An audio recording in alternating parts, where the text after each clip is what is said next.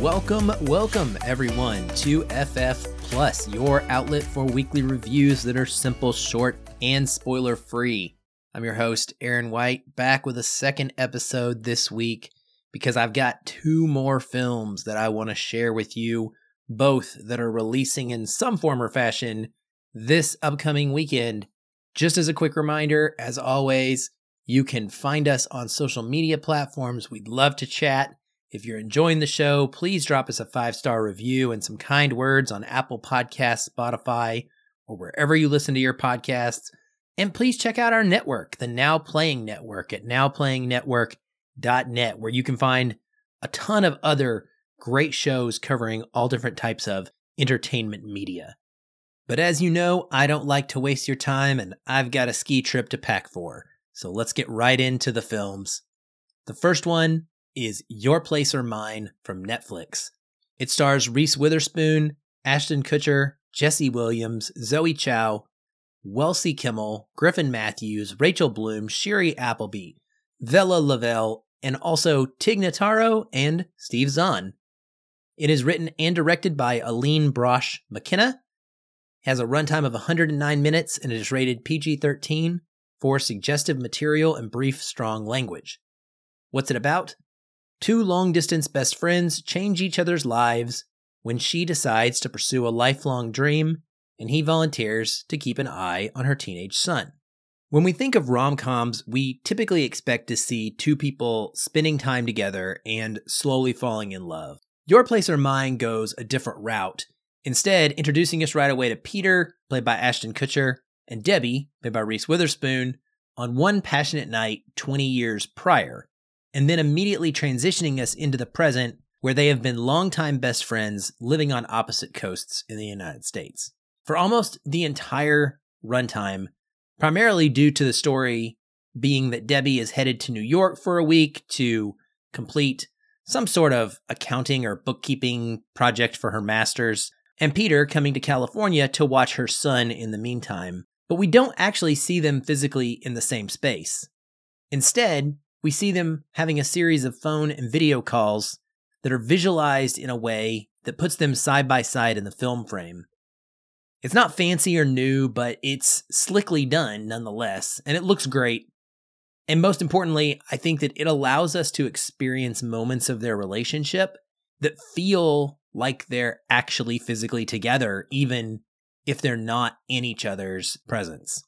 Now, what makes or breaks a rom-com, in my expert opinion, is chemistry. So the biggest thing you want to know is, do Ashton and Reese have it? I think it's hard to say because, frankly, they don't in the traditional sense. If you're expecting two people who naturally just light up around one another and make you feel as if they are moments away from jumping in bed together at all times, you won't get that here. But it's primarily a function of the story and something that I feel is intentional. Debbie is a single mom, after all, while Peter has been living a well-off, mostly bachelor life. She uses a multitude of Post-it notes to tell him how to parent her son Jack while she's away. Her house is full of plants and other knickknacks. Meanwhile, Peter's apartment is crisp and clean. He has high tech and zero clutter. They honestly don't seem like that great of a match, but what they do sell us on is being lifelong friends. They do that very well. And that is where I feel that the film ultimately succeeds, is in its romantic leanings. As a 40-something, I could see myself in these two characters. It's the kind of romance that is beyond the surface level in looks. The two banter back and forth, and they come to grips during the story with learning that each other hasn't actually been completely honest about their life, despite each of them thinking that they were. They are a pairing that on paper feels a bit off, but is much more realistic in the modern age. We see so many movies about people who jump in bed immediately, think they've fallen in love, and then are off and running in a committed relationship. Instead, here we see all the actions of two best friends doing things for one another out of a deeper kind of love, which ultimately is what you want to build a lasting, long-term romantic partnership out of. And so by that measurement, seeing Ashton and Reese, this awkward pairing, actually worked better than two actors who give off the vibe of wanting to tear each other's clothes off constantly. And yes, at my age, there's also a bit of pleasant nostalgia about seeing these particular two actors doing something together like this as well. It worked for me, and it made me cry in the end, and I've got to give it some points for that at the very least. As for the rest of the plot, it's fairly standard and simple stuff. There are bits of comedy here and there from Tig Notaro, who plays a friend of Debbie's, and from Zoe Chow. She plays an ex-girlfriend of Peter's who takes Debbie under her wing in New York. Steve Zahn is also present in this movie for some reason, and frankly, I felt like he was playing a pretty forced and silly character. Jesse Williams shows up as a possible love interest, looking distractingly handsome as always. And I really enjoyed the time that we spent with Peter, who is watching Jack, Debbie's highly medicated, lacking in friends, and hyper-allergic son, because he parents just about how you'd expect a single man in his late 30s or early 40s to. Very badly, but also very freely. And it's sweet the way that he helps Jack break out of the way that he sees himself to end up becoming a happier person. That's really the theme here, since both main characters also have these underlying dreams that they've never really pursued. And coming to grips with taking a chance on themselves, as well as a possible relationship together, is what we stay locked in hoping they will end up doing. With all that said, I do think that Your Place or Mine will probably just come and go on Netflix like most things. It doesn't do anything quite strongly enough to stand out in the genre. Heck, even the numerous needle drops, and there are a lot, were often cut off after a couple of seconds and felt underwhelmingly utilized, kind of wasted. So despite my personal enjoyment of the more subdued budding romance style, I can see a lot of people being turned off by what they perceive as a lack of chemistry. I do think it's worth recommending, especially to people of my age, but the it factor is missing in this one that it needed to take it to the next level. Your Place or Mine will be streaming on Netflix on February the 10th. So if you're looking to stay home and watch something kind of sweet for the Valentine's Day holiday or Valentine's Day pre-weekend, I guess, it's worth firing up. It's pretty easy to watch. Goes down very, very smooth. And like maybe you'll get some tears out of you. Maybe it'll get a couple chuckles and some smiles in the end. And you can just move on with your day. Just don't expect to have anything life-changing happen because of it.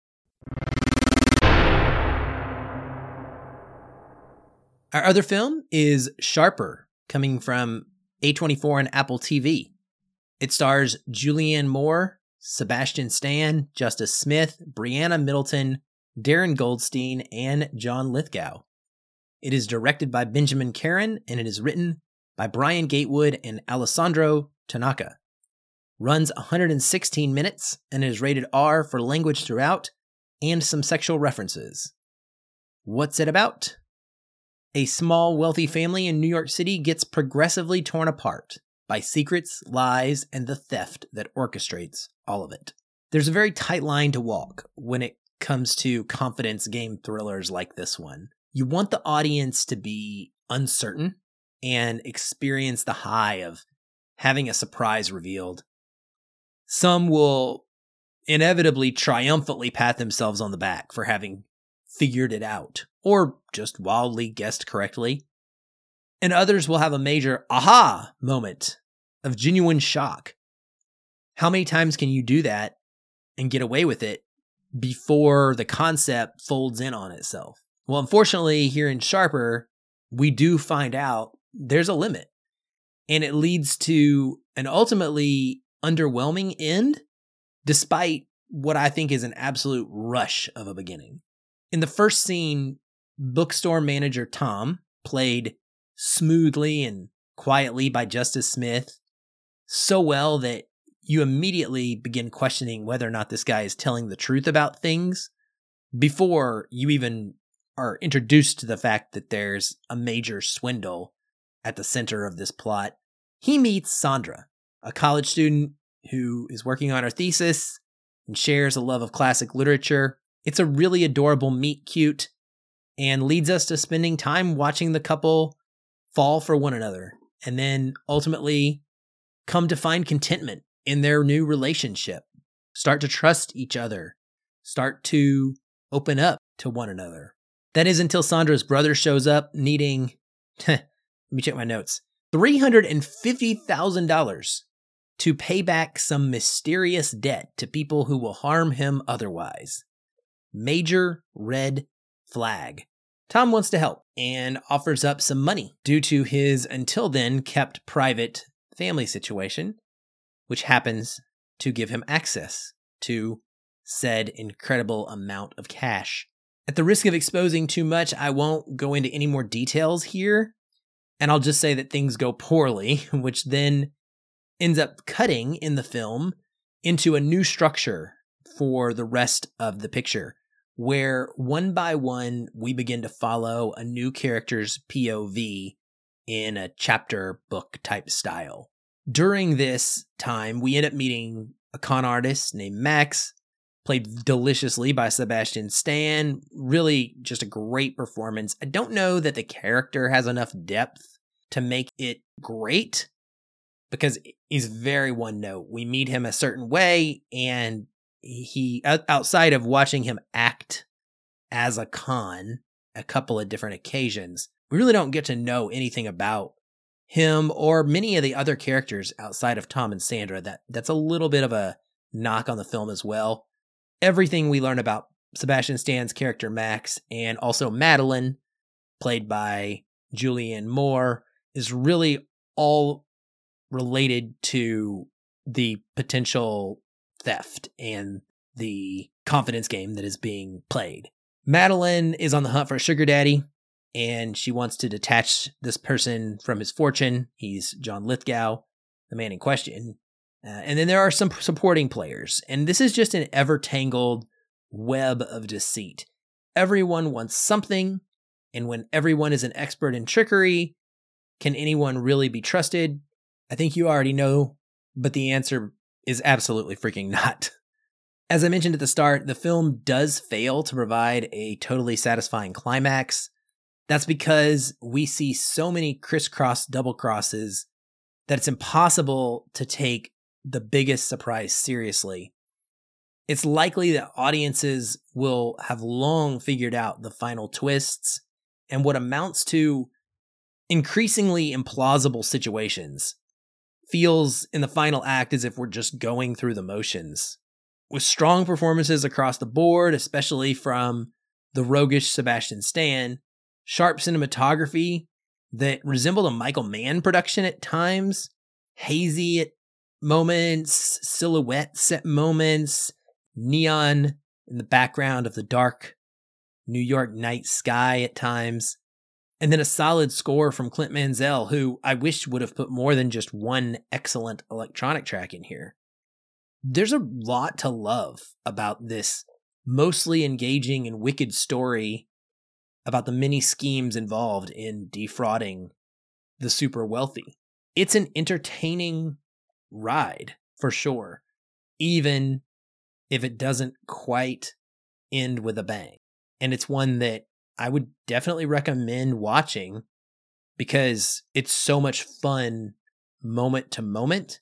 Just know that you're not going to be left with the depth that takes this to any kind of other level. The trick is the appealing part here. The way in which the narrative, the script kind of pulls back these layers and plays all of these people that we meet against each other.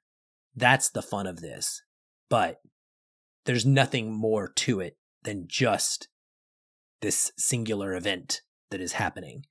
And we just don't get enough character depth, in my opinion, to become attached in a way that would have really elevated this for me.